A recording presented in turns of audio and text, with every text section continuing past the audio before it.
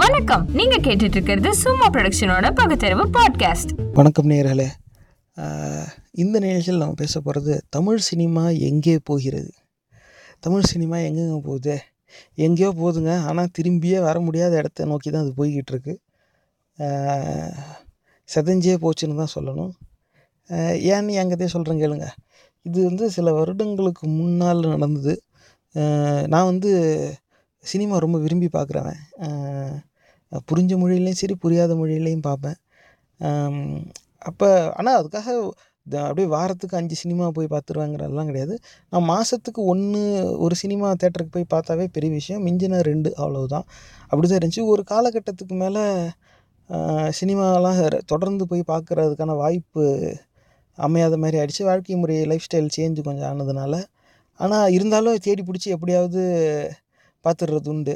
அப்போ ஆனால் அது ஒரு குறிப்பிட்ட காலகட்டத்துக்கு மேலே அதுவும் நீடிக்கலை. காரணம் என்னென்னா, ஒரு வாட்டியும் கஷ்டப்பட்டு அந்த சினிமாவுக்குன்னு ஒரு நேரத்தை ஒதுக்கி நம்ம அங்கே போய் உட்காரும்போது அவமானப்பட்டு தான் திரும்ப வேண்டியதாச்சு. சரி, சினிமாங்கிறது அப்புறம் பலதரப்பட்ட மக்கள் பார்ப்பாங்க. எல்லா படமும் எனக்கு பிடிச்சிருக்கணுங்கிற அவசியம் இல்லைல்ல. அப்படி தான் இது எனக்கு பிடிக்கல போல், இதெல்லாம் மற்றவங்க பார்ப்பாங்க போல். ஆனால் ஒரு காலகட்டத்துக்கு மேலே ஏன்டா சினிமாவுக்கு போகிறோங்கிற மாதிரி சிந்தனையே போச்சு. இருந்தாலும் சரி, குடும்பத்தோட சினிமாவுக்கு போகணும் அப்படின்னு ரொம்ப நாளாக அப்படி ஒரு ஆசை இருந்துச்சு. அதுக்கான வாய்ப்பு அமையாமல் இருந்துச்சு. எல்லாரையும் கட்டாயப்படுத்தி கிளப்பிக்கிட்டு போயிட்டேன். அங்கே போய் உக்காந்தா படம் ஆரம்பித்தா ஏன்டா அந்த படத்துக்கு வந்தோன்னு எனக்கு இருக்குது. இந்த பக்கம் என் மச்சானை திரும்பி பார்த்தா, என்னை கேட்காதீங்க, நீங்கள் தான் சொன்னீங்க, நான் வேண்டான்னு அப்பயே சொல்லிட்டேன், நீங்கள் தான் சொன்னீங்க இந்த படத்துக்கு வரணுன்ட்டான். இந்த பக்கம் என் மனைவியை பார்த்தா படத்தில் கதாபாத்திரத்தை திட்டிக்கிட்டு இருக்காங்க. பக்கத்தில் எங்கள் அம்மா பார்த்தா கன்னத்தில் கை வச்சு உக்காந்துட்டாங்க முறைச்சபடி, எதுவுமே பேசலை. எங்கள் அப்பா காதில் 2 விரலையும் வச்சு அடைச்சிக்கிட்டாரு. அவர் எம்எஸ் விஸ்வநாதன், ஏஎம் ராஜா பாட்டெல்லாம் சீடியில் போட்டு கேட்குறவர். அவருனால அந்த சத்தத்தை தாங்க முடியல. முழு படமும் 2 விரலை காதில் வச்சு அடைச்சபடி தான் உட்காந்துருந்தார். படம் முடிச்சு வெளியில் வந்தது எங்கள் அப்பா என்கிட்ட சொன்னது தான், இனி சினிமான்னு சொல்லி என்னை எங்கேயும் கூப்பிடாத, நான் வரமாட்டேன் அப்படின்ட்டார். நான் என் குடும்பத்தோடு இப்போ சினிமாவுக்கு போன கடைசி சம்பவமே இதுதான். இது சில வருடங்களுக்கு முன்னால் நடந்துச்சு. இப்போ அந்த அளவுக்கு ஆயிடுச்சு. எனக்கு என்ன, இது சரி, இதுவும் ஒரு அவுட்லயர் அப்படின்னு சொல்லுவாங்கள்ல, அந்த மாதிரி ஒரு சம்பவமாக தான் இருக்கும்னு நினச்சேன். எனக்கு இப்போ என்ன சந்தேகமாக இருக்குன்னா, என்ன மாதிரி எத்தனை லட்சம் பேர் தமிழ்நாட்டிலே இருக்கான் அப்படிங்கிறது தெரியல. ஏன்னா அந்த லட்சணத்தில் தான் படம் வந்துக்கிட்டு இருக்கு. இது குறிப்பாக என்னன்னு சொல்லணுன்னா, எல்லா துறைக்கு ஏற்றாப்புலையும் சினிமாவும் பல கலை சேர்ந்தது. அதுக்குன்னு தனி படிப்பு இருக்கும்.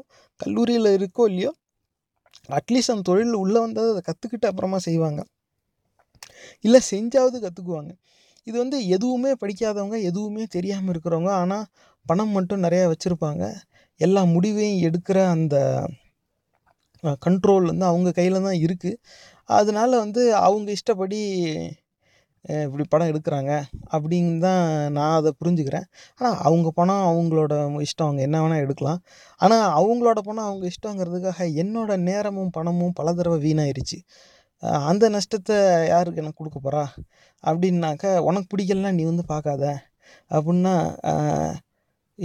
எந்த படத்துக்குமே நான் போய் பார்க்க முடியாத மாதிரி இருந்தால் எப்படி? இதுதான். ஏன்னா பலதரப்பட்ட படங்கள் வந்துச்சுனாக்க எனக்கு பிடிச்சது எதுவும் அதை நான் போய் பார்த்துக்குவேன். இதே மாதிரி தானே மற்றவங்களும் இருப்பாங்க. எனக்கு பிடிச்ச படம் இன்னொருத்தவங்களுக்கும் பிடிக்காமல் இருக்கலாம்.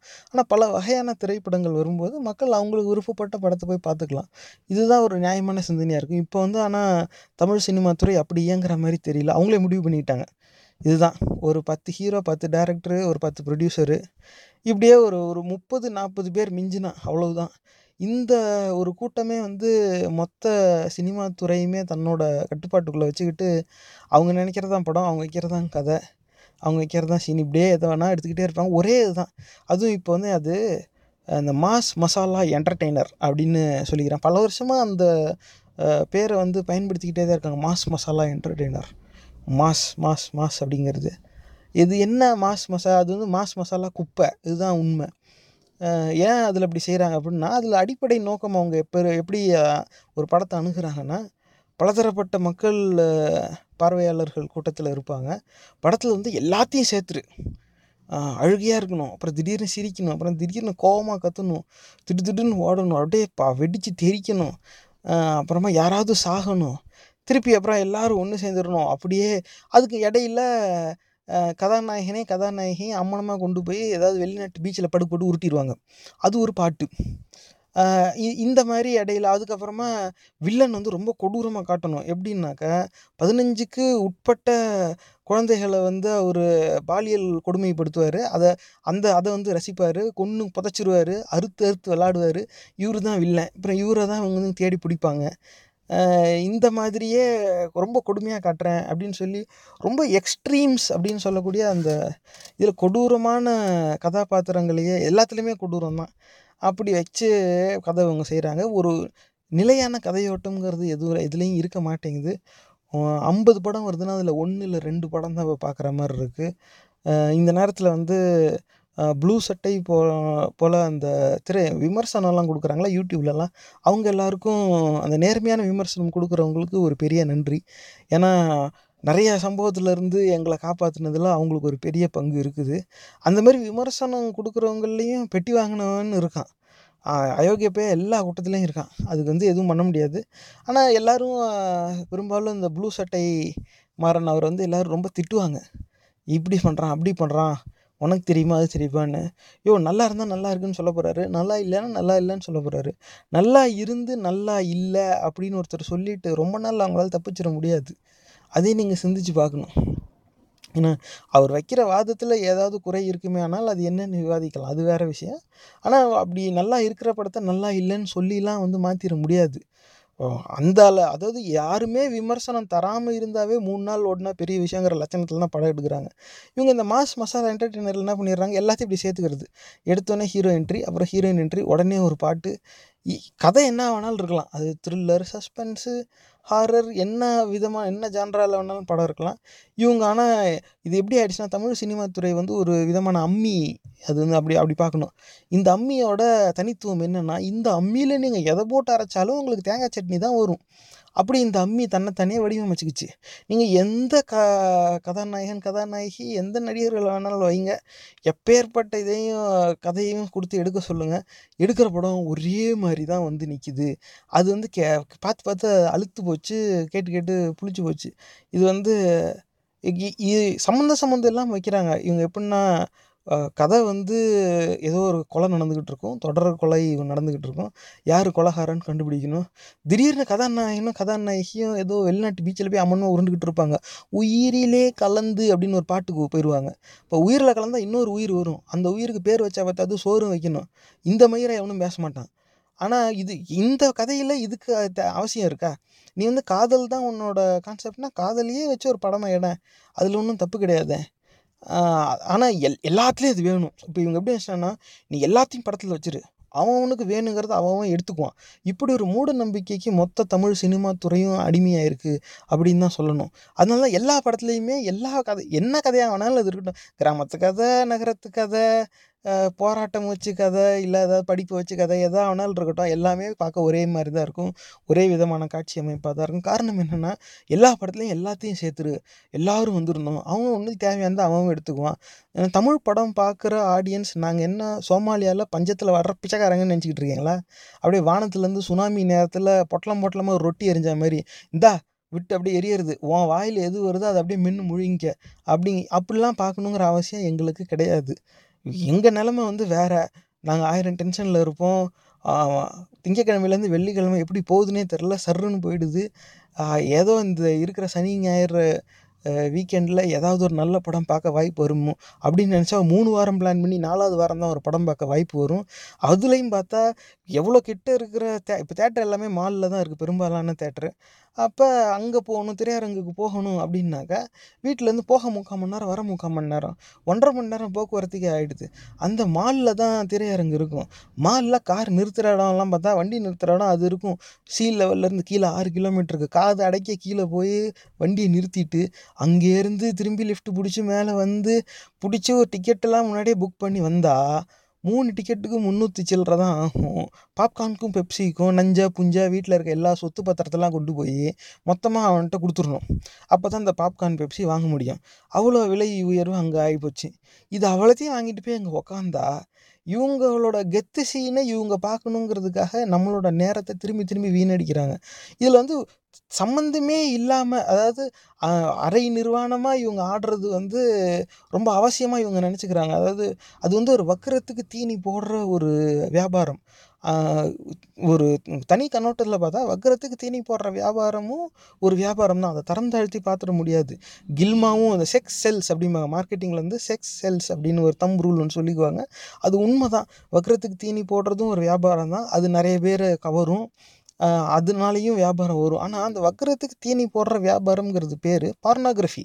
அது பேர் மெயின் ஸ்ட்ரீம் சினிமா கிடையாது. இது தமிழ் சினிமா துறையில் பெரும்பாலானோருக்கு புரியாமையே தான் இருக்குது. அது ஏன் அப்படின்னு தெரியல. நீ உனக்கு வந்து என்ன சொல்கிறது, ஆண் பெண்ணோட உடலை காமிச்சு அதை வச்சு தான் நீ வந்து மக்களை குஷிப்படுத்தணும், அது மூலமாக நீ பணம் திரட்டணும்னா நீ போய் வேலை பார்க்க வேண்டிய துறை பேர் பார்னோகிராஃபி, பான் ஃபிலிம்ஸ்னு சொல்லுவாங்க. நீ அந்த படம் எடு. அதுக்குன்னு தனி சட்டம் இருக்குது. நாட்டுக்கு நாடு அந்த சட்டம் மாறுது. அவங்களுக்குன்னு பல மீடியம் இருக்குது. நீ அதில் எடுத்து அதெல்லாம் விட்டுக்க. மெயின் ஸ்ட்ரீம் சினிமாவில் கொண்டாந்து அதை சேர்க்காத. கதைக்கு சம்மந்தமே இல்லாமல் இந்த கதை சஸ்பென்ஸு, தொடர் கொலை நடந்துக்கிட்டு இருக்கு, யார் கொலைகாரன்னு கண்டுபிடிக்கணும். இதுக்கு நீ ஹீரோயினி அம்மனமாக கொண்டு போய் வெளிநாட்டு பீச்சில் உருட்டிக்கிட்டு இருந்தேன்னாக்கா அது எப்படி நியாயமாகும்? தேவையில்லாமல் அந்த கதையில் ஒரு ஜம்ப்பு. ஏன் அப்படி செய்கிறாங்கன்னாக்கா, இப்படிலாம் வைக்கணும், அப்போ தான் பார்ப்பாங்கன்னு நீ நம்புறடா முட்டாளே அப்படின்னு தமிழ் சினிமா துறையில் அறிவுறுத்த ஆள் கிடையாது. ஏன் அப்படின்னா, நிஜமாகவே பல வருடங்கள் அனுபவம் வாய்ந்த நடிகர்களும் வேறு மற்றவங்களும் சரி, அவங்க எல்லாரும் அவங்கவுங்க கடையை சாத்திட்டு கிளம்பிட்டாங்க. ஒரு சிலர் கட்சியெலாம் கூட ஆரம்பிச்சிட்டாங்க. யாரும் வந்து அந்த மென்டரிங் அப்படின்னு சொல்லுவாங்க, அதெல்லாம் செய்கிறதுக்கு யாருக்கும் தயாராக இல்லை. அவங்களுக்குலாம் பிடிக்கல. அவங்க வளர்ந்து வர காலத்தில் அவங்க பெரியவங்க கிட்டேருந்து நல்லா கற்றுக்கிட்டாங்க. அவங்களோட அந்த சீனியர்ஸ்ன்னு சொல்லுவாங்கள்ல, அவங்கள கூப்பிட்டு நல்லா தொழிலெலாம் கற்றுக்கிட்டாங்க. அவங்க பிரபலம் ஆகிட்டாங்க. இன்றைக்கி அவங்க மற்றவங்களுக்கு சொல்லித்தர வேண்டிய சூழ்நிலை வரும்போது அப்படியே பேசாமல் நழுவிட்டாங்க. ஆனால் அன்றைக்கி இருந்த காலகட்டம் வேறு, அன்றைக்கி மக்களுக்கு இருந்த விழிப்புணர்வும் வேறு. இன்றைக்கி வர மாதிரி அத்தனை படங்களும் அன்றைக்கி கிடையாது. வர்றதே ஒரு சில படம் தான். அதனால் வர எல்லா படத்தையும் போய் பார்ப்பாங்க. வெறும் குடும்ப சண்டையவே வச்சு கண்ணை கசக்கிட்டு இருக்கிறதையே அன்றைக்கி வந்து ரசித்து பார்த்தாங்க. ஏன்னா அன்றைக்கி அது மட்டும்தான் இருந்துச்சு. இன்றைக்கி அந்த குடும்ப சண்டை கண்ணை கசக்கிறது பூரா டிவிக்கு வந்துருச்சு. அதனால் அதே இதை தேட்டரில் வைக்க தேவையில்லை. இதனால் என்ன பண்ணிட்டாங்க, பூரா கெடுக்கிற காட்சிங்களாக வந்துருச்சு. இப்போ குடும்ப சண்டைலாம் டிவி, கற்பழிப்புலாம் சினிமா, இப்படி ஆகிப்போச்சு. இது வந்து இவங்க இந்த மாதிரி எல்லாமே ட்ரெண்டிங். இதில் வந்து அவங்களோட ஏதாவது பேட்டியை நீங்கள் பார்க்கணும். இந்த மாதிரி சினிமா துறையை சேர்ந்தவங்கலாம் பேட்டியில் பேசும்போது ஒரு சிலர் மட்டும்தான் கொஞ்சம் விரிவாக விளக்கி, ஏதோ அவங்க பேசுகிறது கேட்க நல்லா இருக்கோ இல்லையோ, விரிவாக விளக்கி நிறையா சொற்களை பயன்படுத்தி பேசுவாங்க. மிச்சம் இருக்கவங்க எல்லாருமே வந்து மொத்தமாக ஒரு 20 சொல், ஒரு 3 கவுண்ட்ரு, ஒரு 4 எமோஷன் டோன் ஒன்று வச்சுருப்பாங்க. அவ்வளோதான். அதுக்குள்ளேயே தான் அவங்களோட மொத்த உரையாடலுமே இருக்கும்.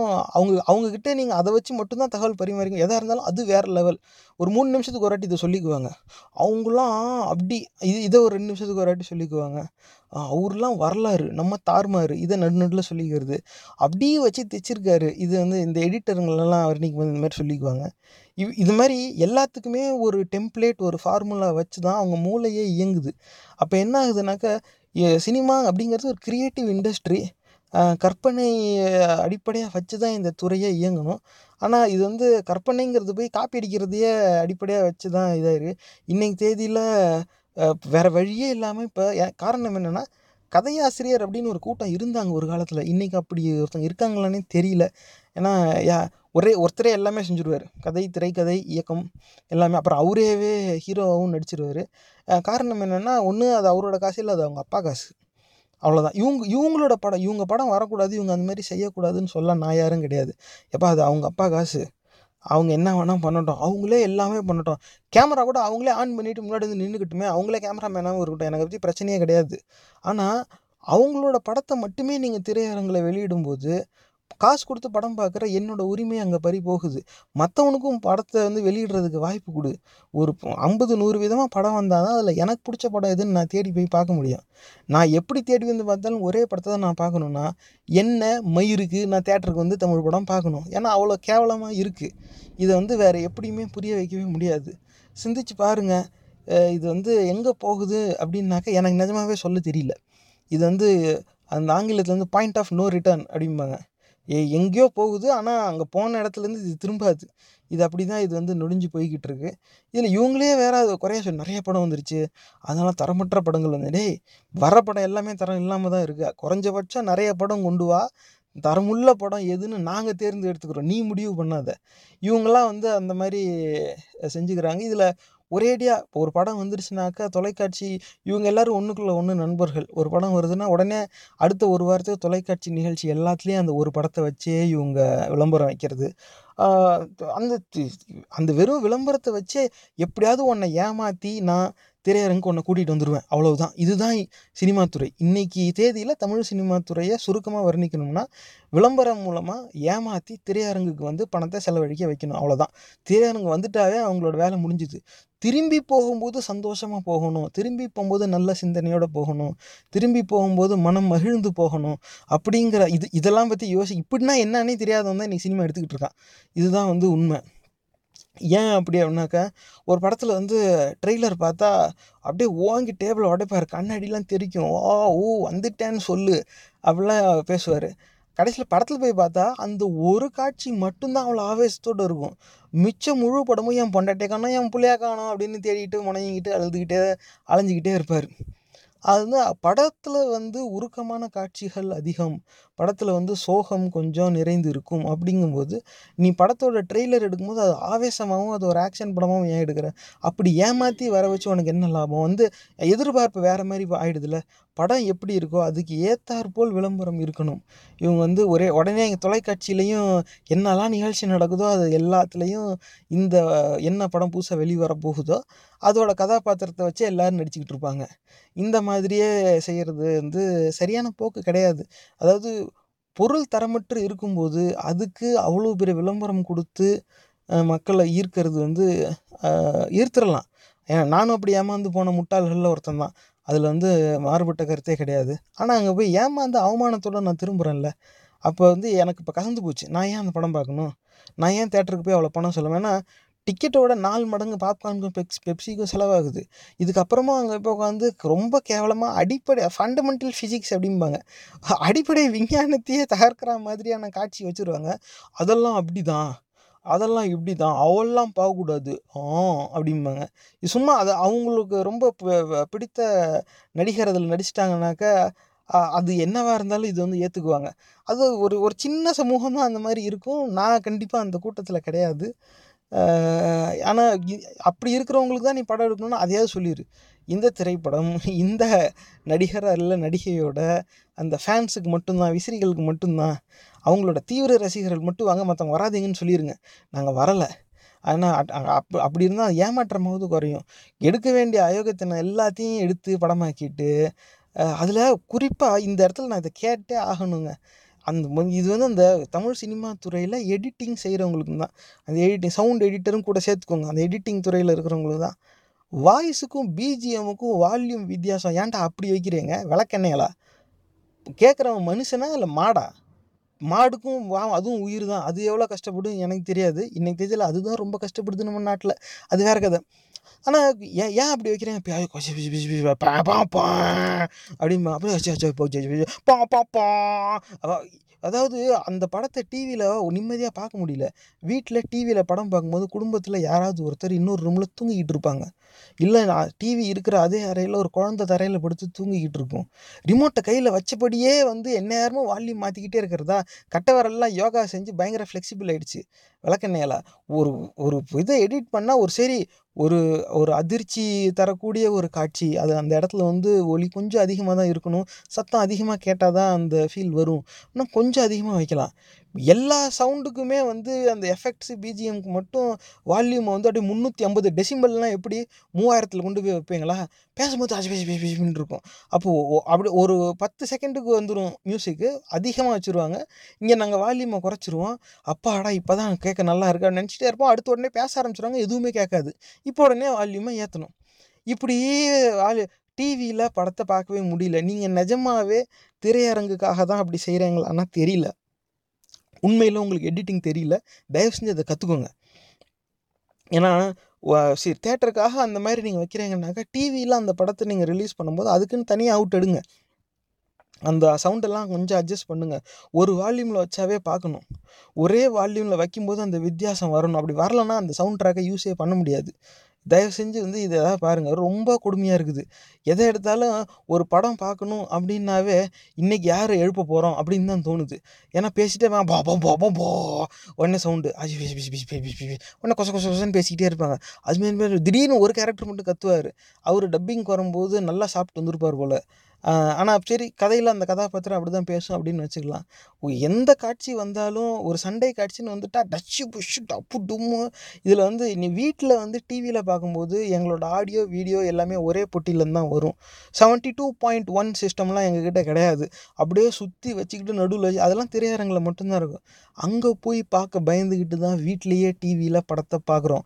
அதை கூட நிம்மதியாக பார்க்க விட மாட்டேங்கிறீங்க. நீங்களாம் எதுக்குடா தமிழ் சினிமா துறைன்னு சொல்லிக்கிறீங்க? வெக்கமா இல்லை? இதுதான் தமிழ் சினிமா துறையோட உண்மை நிலை. இதெல்லாம் ஏன் யாரும் கேட்குறதே இல்லை? நான் என்ன பல வருஷமாக தமிழ் சினிமா துறையில் லட்சக்கணக்கான படங்கள் எடுத்து படங்கள் நடித்து பெரிய அனுபவசாலியாக கிடையாது. நான் 120 ரூபா கொடுத்து டிக்கெட் வாங்கிட்டு போய் பார்க்குற ஒரு சாதாரண மக்களில் ஒருத்தன் தான் நான். நானே இவ்வளோ கழுவி ஊற்றுறேன். இந்த நிலைமைக்கு நீங்கள் போயிட்டீங்கன்னாக்க இதெல்லாம் வந்து எப்படி அடுக்கும்? சிந்திச்சு பார்க்கணும்.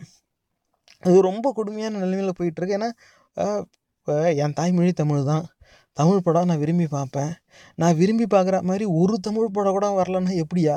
வருஷத்துக்கு எத்தனை படம் வெளியாகுது? எதுவுமே பிடிக்கலன்னா எப்படி? இப்போ இதில் என்ன, நான் ஒருத்த மட்டும்தான் அப்படி நினச்சா பரவாயில்ல. என்ன மாதிரி ஆட்களோட எண்ணிக்கை அதிகரிச்சுக்கிட்டே போகுது. இது வந்து நீ எதில் வேணால் என்ன வேணால் ஆகிட்டு போ, அது வேறு கதை. எங்களோட நேரத்தையும் பணத்தையும் தயவு செஞ்சு வீணாக்காதீங்க. சிந்திச்சு பாருங்கள். உங்களுக்கு இதே மாதிரி என்னைக்காவது ஏதாவது தோணியிருக்கா? ஏன்னா நான் எந்த படம் பிடிக்காதுன்னு சொல்லணும்னா அது ஒரு சிலருக்கு பிடிச்சதாக கூட இருக்கலாம், அது வேறு விஷயம். ஆனால் எந்த காரணத்துக்காக அது அவங்களுக்கு பிடிக்குது அப்படிங்கிறத அவங்க வெளிப்படையாக பேசுவாங்களான்னா தெரியல எனக்கு. சிந்திச்சு பாருங்கள். உங்களுக்கு இதே மாதிரி அனுபவமாக இருந்தால் நீங்கள் எப்படி ஒரு நல்ல படம் பார்க்குறத தேர்ந்தெடுப்பீங்க? நான் வந்து இப்போ அந்த யூடியூப்பில் வர எல்லா விமர்சனத்தையுமே பார்த்துட்டு, குறிப்பாக ப்ளூ சட்டை மாறன் அவர் வந்து நல்ல படத்துலையுமே எது நல்லா இல்லையோ அதை வந்து நல்லா இல்லைன்னு அவர் விமர்சிப்பார். 2 பக்கத்தையும் சொல்கிறதுனால அவருடைய விமர்சனத்து மேலே எனக்கு ஒரு நம்பிக்கை உண்டு. இருந்தாலும் நான் மற்றவங்க விமர்சனத்தையும் பார்த்துருவேன். பொட்டி வாங்கின விமர்சனத்தையும் பார்ப்பேன். ஏன்னா அதுதான் காமெடி. எப்படி, அதாவது வெக்கமே இல்லாமல் சொரணியே இல்லாமல் மகா கேவலமான படத்தை அவர் வந்து அப்படி எடுத்திருக்காரு. அங்கே நிற்கிறாரு, எங்கே நிற்கிறாரு, காசு கொடுத்துட்டு நான் தான் தெருவில் நிற்கிறேன். இதுதான் படம் பார்த்தவனோட லட்சணம். சிந்திச்சு பாருங்கள். தமிழ் சினிமா அழிஞ்சிக்கிட்டு இருக்கு. காரணம் தரமற்ற படங்கள் வந்துக்கிட்டு இருக்கு. காரணம் தமிழ் சினிமா துறையில் திறமையோட தெரிஞ்சவனுக்கு மட்டுமே வாய்ப்பு தராங்க. இதுக்கு முன்னாடி இல்லை தெரிஞ்சவங்களுக்கும் பணக்காரங்களுக்கும் மட்டுமே தான் வாய்ப்பு கிடச்சிக்கிட்டு இருக்கு. திறமை வாய்ந்தவர்களுக்கான வாய்ப்பு மறுக்கப்படுது. இந்த சூழ்நிலை எப்போ மாறுமோ அப்போ தான் நிறைய திரைப்படங்கள் வரும். அப்போ தான் மக்களுக்கு பார்க்க நிறைய திரைப்படங்கள் அந்த வெரைட்டி வந்து கிடைக்கணும். இது ரொம்ப அவசியம். சிந்திச்சு பாருங்கள். இந்த பதிவு உங்களுக்கு பிடிச்சிருந்தா தயவு செஞ்சு சமூக வலைத்தளங்கள்ல இதை பகிர்ந்துக்கோங்க. மறக்காம சும்மா மூவிஸ் ஃபேஸ்புக் பக்கத்தை லைக் பண்ணி தினசரி செய்திகளோட நகைச்சுவையான கண்ணோட்டங்களை பார்த்து மகிழுங்க. எங்க பதிவு ரொம்பவும் பிடிச்சிருந்தா கூகுள் பிளே ஸ்டோர்ல சும்மா தமிழ் மீம்ஸ் ஆண்ட்ராய்ட் ஆப்பை பதிவிறக்கம் செஞ்சு எங்க எல்லா பதிவுகளும் சுலபமாக தொடருங்க. இந்த நிகழ்ச்சி உங்களுக்கு ஏதாவது ஒரு வகையில உதவிருக்கும்னு நம்புறோம். சும்மா ப்ரொடக்ஷனோட பகுத்தறிவு பாட்காஸ்ட் பொறுமையோட கேட்டதுக்கு நன்றி.